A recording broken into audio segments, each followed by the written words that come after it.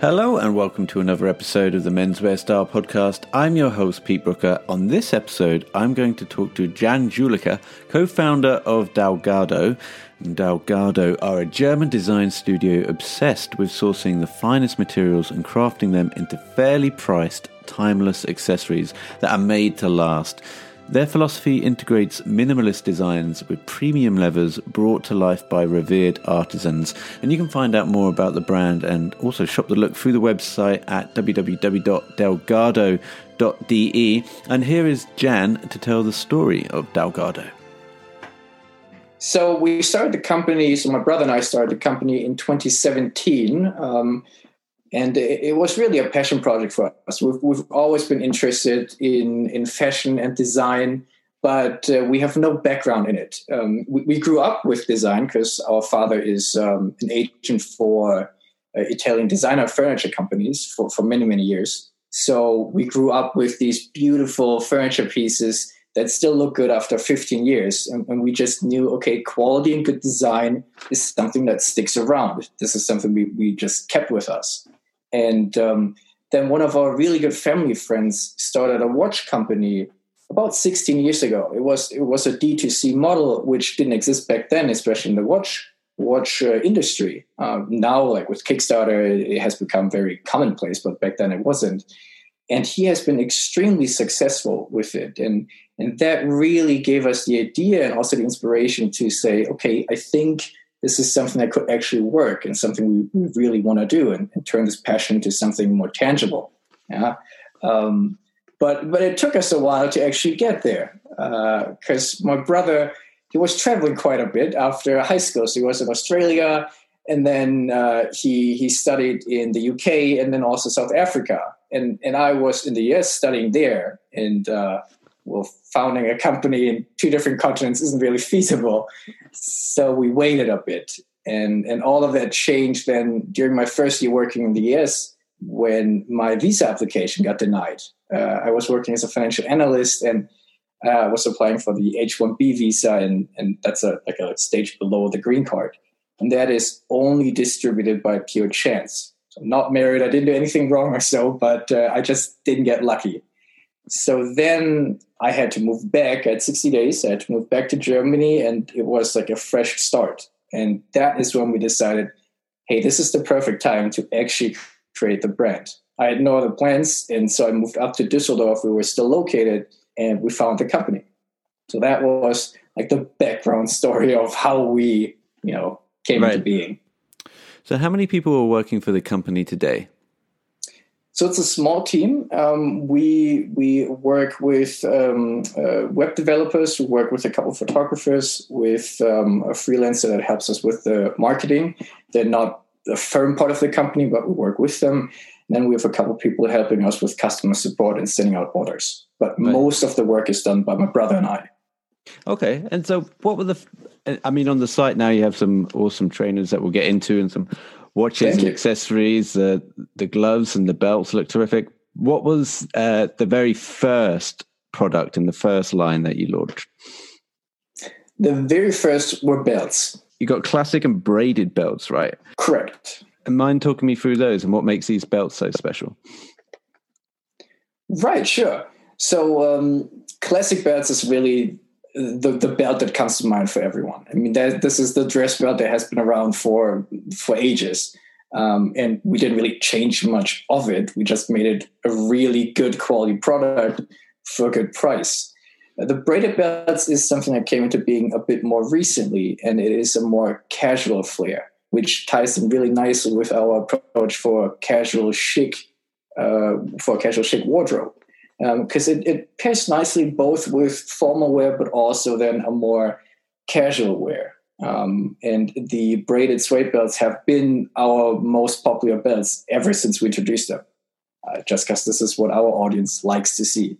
The classic belts, they're made in Hamburg, if I'm right, and then you got the... Correct, yeah. And then the braided belts are made in Milano. Is that right? Have I screwed that up? That's correct. That's correct. Yeah. So how did you manage to source the factories? What was the process of going around and finding the right factory to make these belts for you? That's actually a really good question, because it was one of the biggest challenges for us in the beginning. I mean, we started out without any background in the fashion industry. We had no context. So we were like, okay, we have this idea, but how do we go about finding the right kind of suppliers that share our values and that are okay with small order quantities? This is the problem that any small company really faces. So for the classic belt company, we did a good old Google search. We were like, okay, well, we got to start somewhere. So the problem just is many of these factories, they don't have, let's say, search engine optimized websites. Yeah, they're pretty bad usually. So it was like on page 10 or so, we finally came about this traditional belt manufacturer in Germany. They're from 1829, I believe. So we said, okay, this sounds great. Let's go meet them. So we drove up there, and they are amazing. Like, they have so much know-how, and it is just pure craftsmanship, and it has been an absolute bliss working with them. Awesome. I want to talk about the trainers, Jan. Let's go. Let's get into the trainers. Yeah, sure. We've had the foreplay. Now it's time to get into the beef Wellington. I mean, the trainers look terrific, because I say on the podcast all the time, I'm very much into like a minimalist trainer. I'm very much into something stripped back, no kind of logo heavy, and these are just right on the money for me. So maybe you can talk about the design process for these, what you had in mind, and how you envisaged this trainer. Sure. So just like with any product, our first approach will be, okay, this product needs to look good in 10 or 15 years. Like it can't be something that is just in style right now. No, that just doesn't work for us.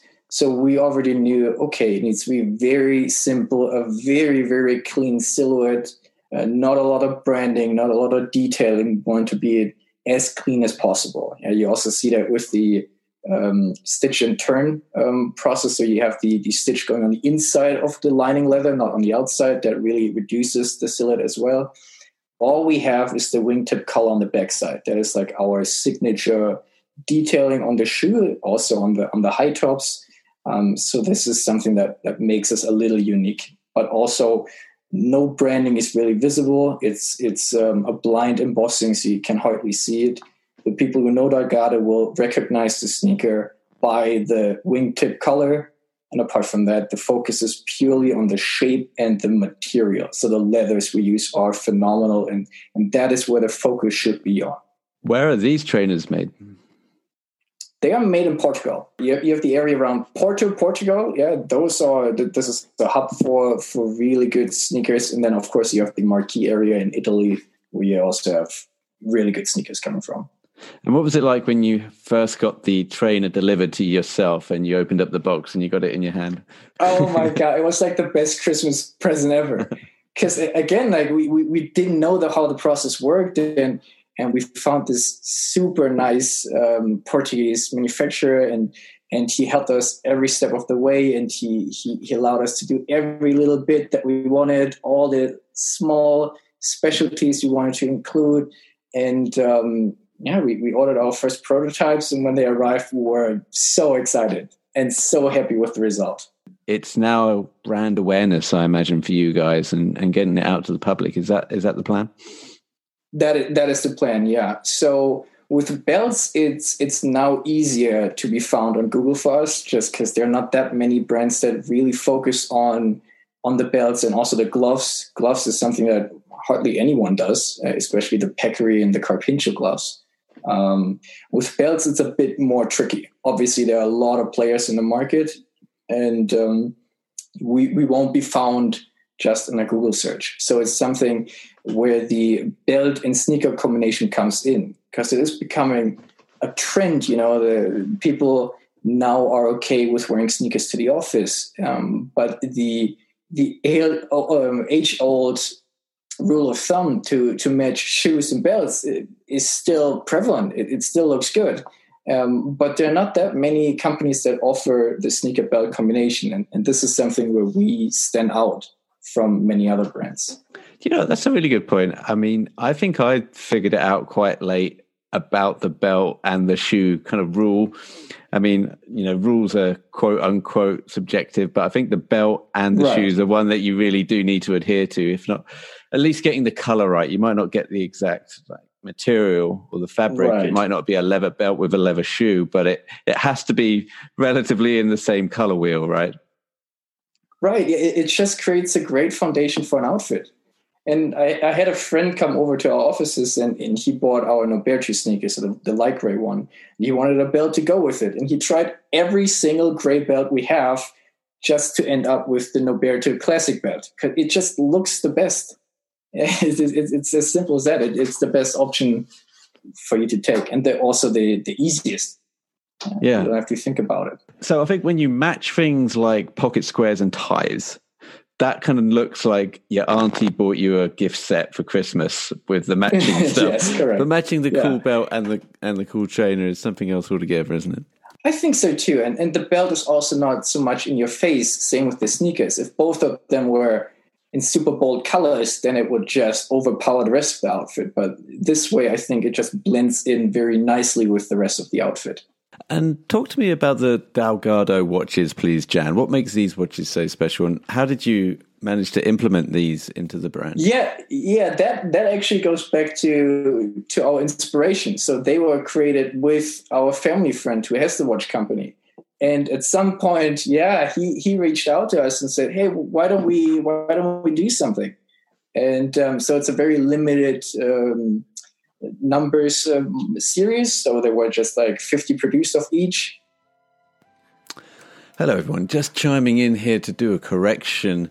Jan emailed me afterwards and said he misspoke regarding the quantity of the limited watches. He said there are 50 of each model. There are actually 25 of each model, and what he intended to say was there are 50 produced of the 2 chronographs and 50 of the 2 freehands. And check out the website and have a look at those great watches. Okay, back to Jan. There are not a whole lot left, and they won't be back because it was just a one-time thing for us, because we thought, hey, he was a great inspiration for us, so why don't we do something together? Oh, that's nice. And especially if, hoping that the brand goes on and does some great things, those watches could be a great timepiece and investment for someone someday, right? Well, I hope so. Yeah. Excellent. And on the website you have, there's a great section all kind of dedicated to climate positive and sustainability. Maybe you can just touch upon that a little bit and why it's so important for you guys. Yeah, for many reasons. We grew up in the south of Germany, so right by the Alps, and nature has always been important to us. We were outdoorsy kids, and we love nature, and we had the good fortune of being able to travel a lot, and then also see the bad impacts that our production and industry in general has. So production in general, I mean, on the world, and that is when we first realized, well, this is not such a good way to go about things, especially for coming generations. So right from the get-go, when we founded Dalgado, even when we were brainstorming for it, we realized, okay, we really need to focus on creating products that are not only ethically made in the right kind of factories here in Europe, but also sustainably made with the right kind of materials. And then going further, we wanted to make sure that we have no plastic in our packaging, because why? There's no need to. It's only bad for the environment. And then last year, we made the big step to becoming a climate positive company with our partner on a mission. So they help us calculate our entire carbon footprint, and that includes, the production of the products itself, and then also the shipping or the delivery from our suppliers to us, shipping from us to our customers. It's a big calculation. They help us with it. So it's something we're really proud of. Nice. Yeah, no, some good messages there. I'm curious, what's it like working with your brother now? Have you always got along? Do you always see eye to eye? Do you ever lock horns? What's the relationship like working with your brother? We really do see eye to eye on most subjects. You're the eldest one though, right? I am not. No, he's older. No? He's older. Yeah. He's 33. What is nice is that I have the background in finance and accounting, so I'm really more sort of the numbers guy, and I do all the budgeting and all that good stuff. And I like the writing part, so everything you see on the website is really written by me. And he's a creative mind. He would create the layout of the website, all the social media. the images for the website. So that this is his thing. So what is great is that we both have our own competencies, and so we don't get in each other's ways that way. Right.